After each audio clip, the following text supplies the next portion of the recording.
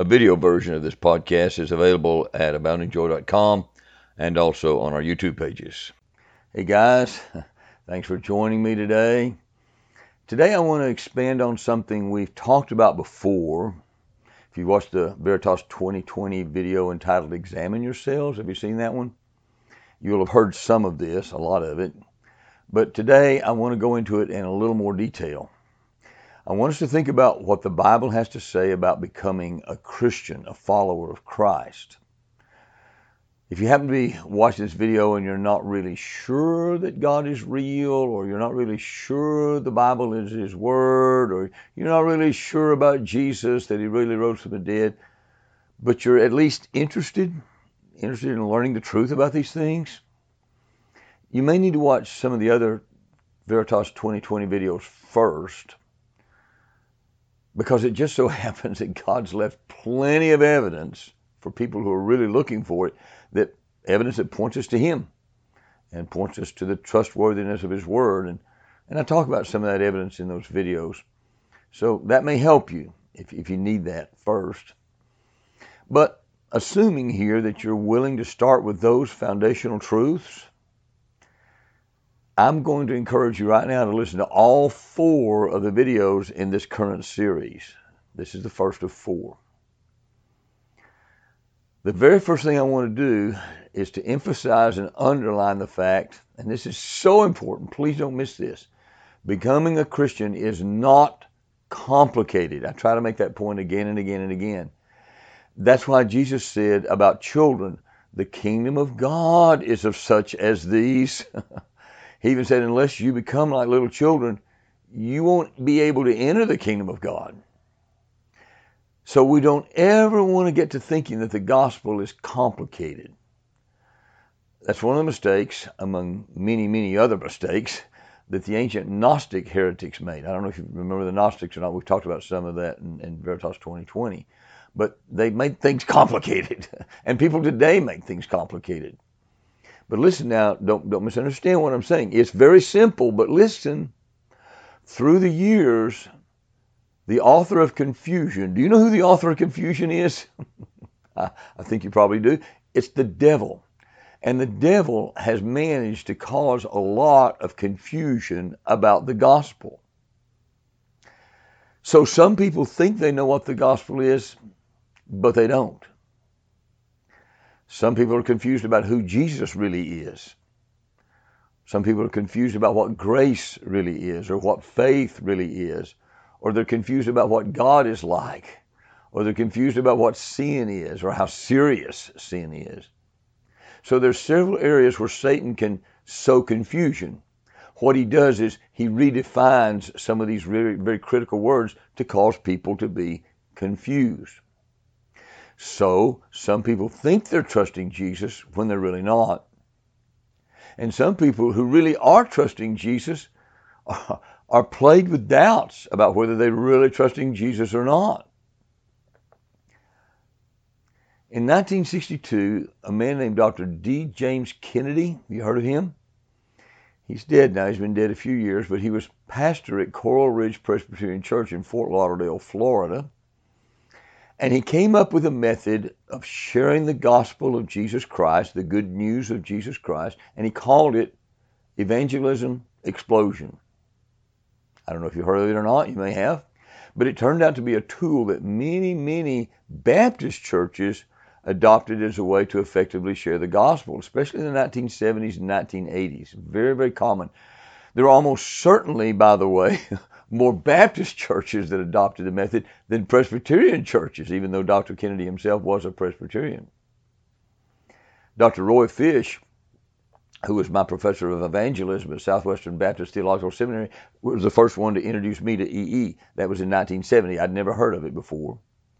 And I didn't do really anything with it. I mean, he introduced us to it, and I understood a little about it, but I didn't do anything with it.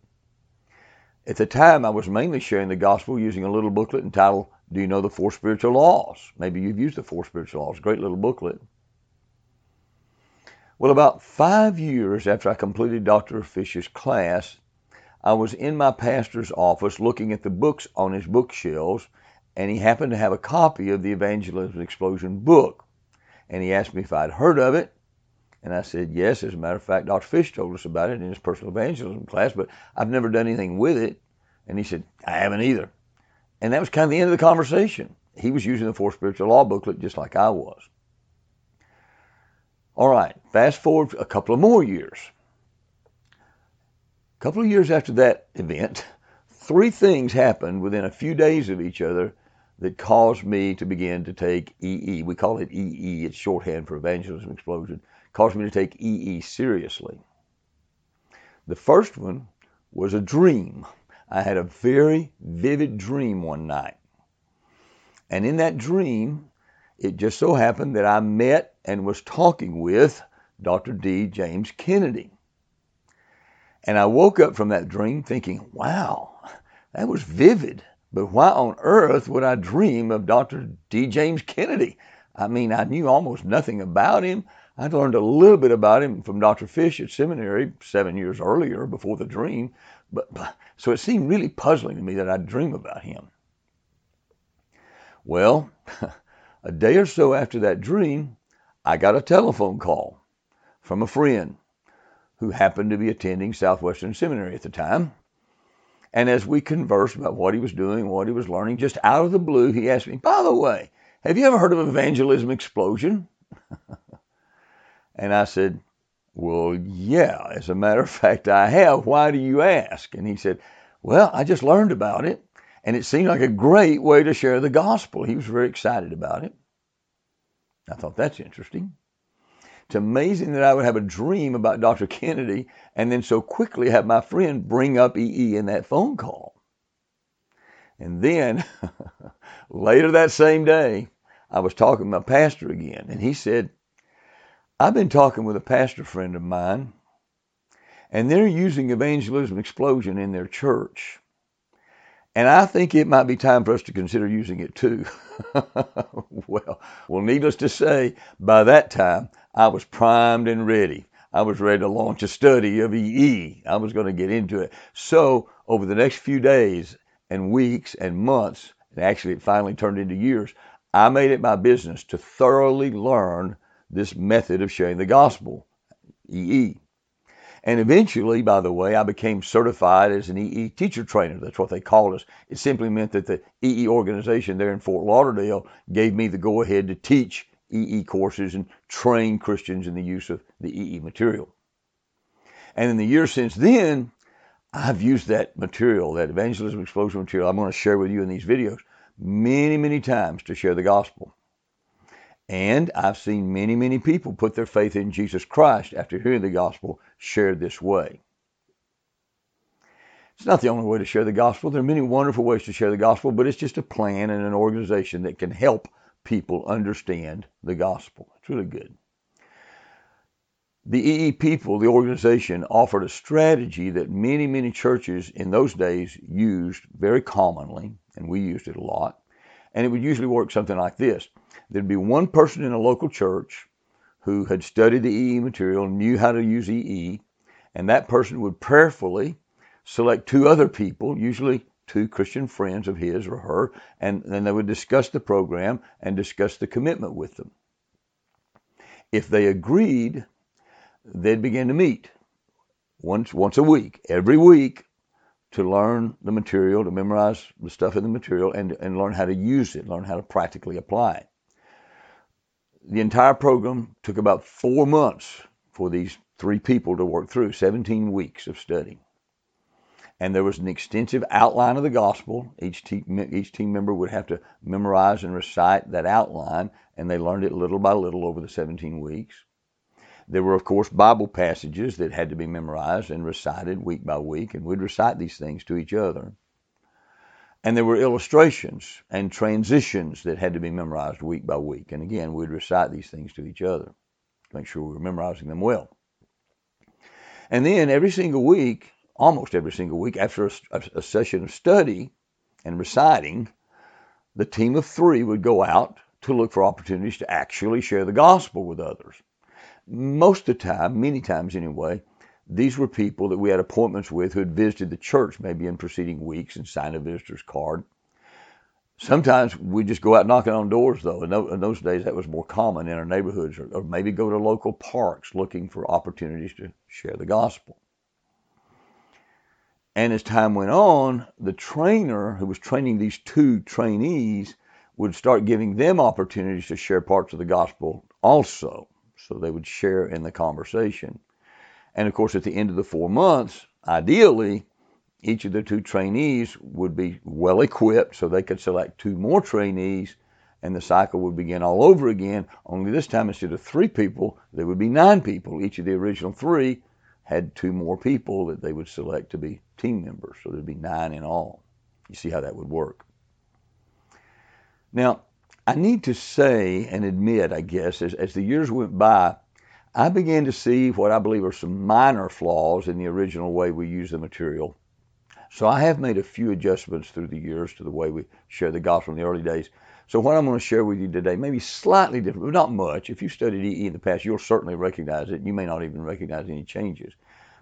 But it just turns out to be a great way for a lot of people to get a better handle on the essence of the gospel by memorizing an outline, memorizing some key scriptures, memorizing some helpful illustrations and some transitions that can help people understand these things more clearly. So what I'm going to do in these 4 videos is take some time to give you the essence of this method of sharing the gospel. So again, what I share may vary a little bit from the original presentation, but it'll be very close. And I have 2 thoughts in mind as I put these videos together. One is I want to make sure you yourself, I don't know who you are, of course, but whoever you are watching this video right now, I want to make sure that you have a good personal understanding of the gospel for your own spiritual well-being. I want to help you make sure that you are a true Christian. And maybe, if you're having doubts about your relationship to God, maybe this will help clear them up too. And then I want to give you some things that, now listen, if you'll be self-disciplined, you know, on that list of the fruit of the Spirit is self-control. It's the last thing on the list. Very important in the Christian life. If you'll be self-disciplined and make the time, take the time, give the energy to learn what I'm sharing with you here, this can help you share the gospel with other people. God's going to be bringing people into your life all the time. And it would be really good if you could use some of this material to share with them so that they too might come to know Jesus. I probably ought to say this up front too. By the time we finish going through all the points in the outline and all the scriptures, all the illustrations, you're going to realize there's a lot more here than you're ever likely to share at any one time. It's just kind of overwhelming almost.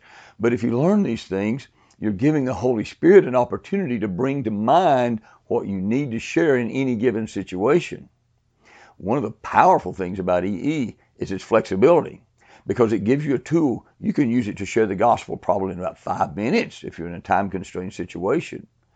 Or if time's not an issue, you could talk about these things for an hour or more pretty easily. There's plenty of material here. EE starts with 2 diagnostic questions. These 2 questions are designed to help people evaluate where they are spiritually. The first question is, have you come to the place in your personal spiritual life where you know for certain that you have eternal life? In other words, where you know for certain that you'll go to heaven when you die. That's the first question.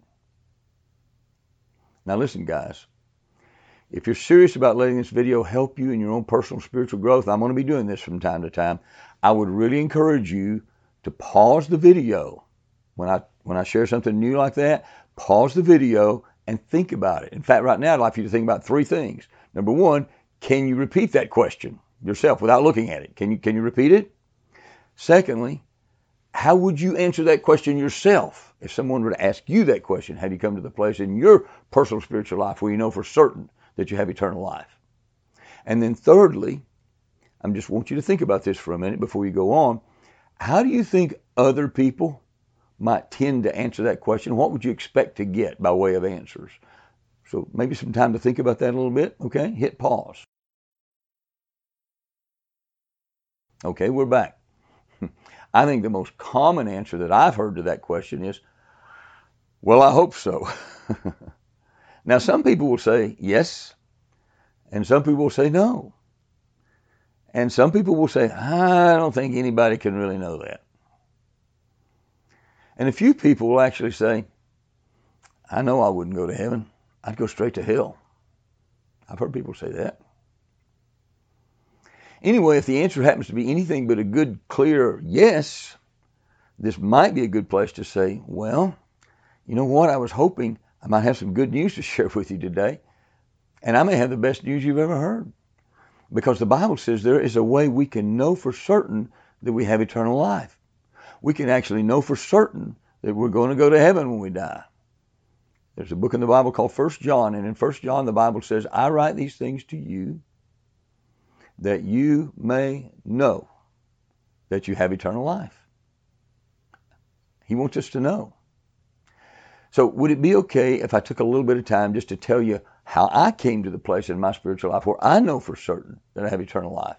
And as far as that goes, how you or anybody else can too. Would that be okay?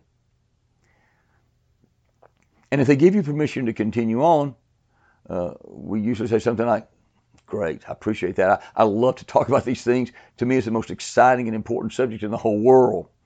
But before I go on, before I share it, I'd like to ask you one more question. It just helps me understand where you are spiritually. Is that okay?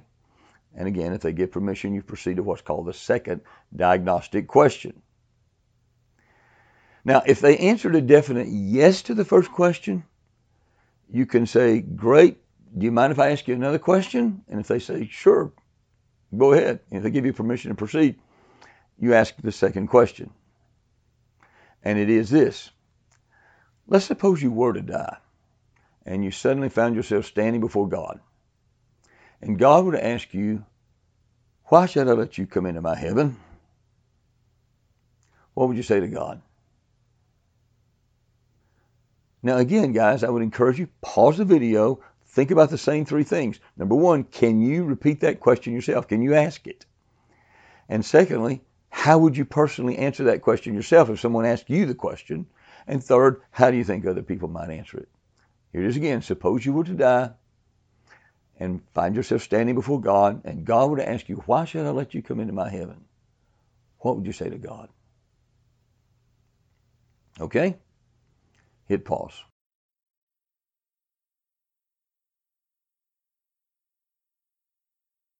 Okay, we're back. I think the most common answer I've gotten through the years to that question is, I don't know. I've never thought much about that. Some will say, I don't think God would ask me that question. Many people say something like this, well, I'm just doing the best I can. Or maybe, I think I've been a pretty good person. And there's some who will say, thankfully, they say, well, I just say I'm trusting Jesus. Jesus died to pay for my sins. I've received Jesus into my life to be my Savior and my Lord. Now, of course, they can say those words without really meaning it, but it's encouraging, isn't it, when we hear the right answer? Probably the easiest answer for most people, and like I said, the most common answer I get when I ask the question is, I don't know. Now, if their question is, I don't know, I think it's probably a good idea to at least try to get them to think about it a little bit more, because it's too easy to say, I don't know what, you tell me. But we want to try to let them do a little self-examination. So often I will say, I know you haven't written a theological paper on it or anything like that, but just off the top of your head, what do you think you might say? And just wait for a minute. If they still say, I don't know, and a lot of people do, you might say, I'll tell you what, let me take the spotlight off you for a minute. Just based on what you've heard in church, if you've been to church some, or based on any reading you might have done, maybe in the Bible or something you've heard other people say, what would you say the general requirements are for anybody to get into heaven? And a lot of people will begin to at least try to give an answer at that point. Some might say things like, well, you got to go to church. Or some might say, well, you need to be a good person. Or some people might say, I think you got to get baptized. Those kinds of things. But sometimes even at this point, they'll say, I just don't know. I don't have any idea. And I have said to them before, and you might want to use this sometime, it just depends on the situation, but you can say something like, so if God asked you that question, you really just wouldn't have an answer, would you? But it's a pretty serious question when you think about it. The death statistics are the same as they've always been. 1 out of every one of us dies. So it does seem important, don't you think, to know what we're basing our hopes on of getting into heaven? Jesus told a parable once of a man who had gotten into a wedding feast without the appropriate wedding garments. And the king asked the man, "How did you get in here without a wedding garment?" And Jesus said the man was speechless. He just didn't have an answer. He didn't know. And the Bible says the outcome was not good. He was thrown into outer darkness.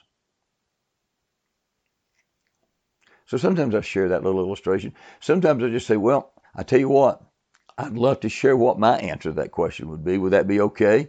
And if they give permission, usually they do, I would begin to share the outline of the gospel. So these two diagnostic questions can help us and actually help the people we're talking with too to understand where they are in their spiritual lives. That's why they're called diagnostic questions. They help diagnose where they are spiritually. So maybe they're unsaved. Maybe they know they're unsaved. Or maybe they're assuming they're Christians when they really aren't. Or maybe they really are Christians, but they just need some assurance. They're insecure in their relationship with Christ. You can learn by asking those two questions and thinking about their answers. So if people said no to the first question, no, I don't know for certain that I have eternal life. But then when they answer the second question, they make clear they're trusting Jesus, then these kind of people are Christians who need maybe just to be given assurance. They just lack assurance of their salvation. If they answer yes to the first question, they seem confident they're going to go to heaven, but then they give a works kind of answer to the second question, they may have a false kind of assurance. They may think they're Christians when they're really not Christians at all. Now, let me just add a word of caution about these two questions. They are designed to help people evaluate themselves spiritually and to help us see where they are spiritually. And I think everybody needs to be confronted with these kind of questions. I really do believe it's important. We need to have to examine ourselves. Got a Veritas video on that one, which is parallel to this what we're talking about today. But many people tend to be in denial about their own future death. They don't want to think about it. And some people will take offense. To some people, it may feel like to them that we're just trying to trap them. You know what I mean? Like they see these questions as kind of gotcha questions. And I want to urge you, if you're going to ask these questions, try to be really sensitive to that. We're not trying to trap people, guys. We're not trying to trick people in any way just so we can share the gospel and write a number down. That's not the point here. So we want to be alert to signs that people may be thinking that and getting irritated. There's a time to just back off. When the Holy Spirit's working, He's usually pretty clear about it. We can tell when people are being receptive. So don't feel like you have to plunge ahead at any cost. If you sense some resentment and irritation, sometimes it's better to back away and just pray for a while. You know what I'm saying? Be wise. Ask the Holy Spirit to lead you in this. Anyway, if their answer to the second question shows that for any reason it might be good for them to hear the gospel, it's good to ask permission if we can share it with them. So again, you might say something like, when we started talking about these things, like I said earlier, I hoped I might have some good news. I'm convinced I've got maybe the best news you've ever heard, if it's okay for me to go ahead and share it with you. And if they say okay, we begin to share an outline of the gospel. Now, I want to keep these videos in a manageable length, so I know we're just going to have to stop at weird places here, but I'm going to stop right here, and we'll pick it up here next time, okay? Let's pray. Father, I thank you for the individual that's watching this video right now. I don't know how they've answered the two questions. I don't know if they've stopped to try to internalize this and learn how to ask the questions themselves. But I pray you'd help them if they've never trusted Jesus, that maybe very, very soon they will. And if they have trusted Jesus, but they've not learned yet how to share the gospel very well, I pray again that soon they will begin to get equipped to share these things really effectively. Thank you for EE. Thank you for James Kennedy and the way you used him to put this together. And thank you for all the churches that have used it. Thank you for the many, many people who've come into your kingdom using this method of sharing the gospel. So I pray you just help us to stay teachable and use us for your glory. We pray in Jesus' name. Amen.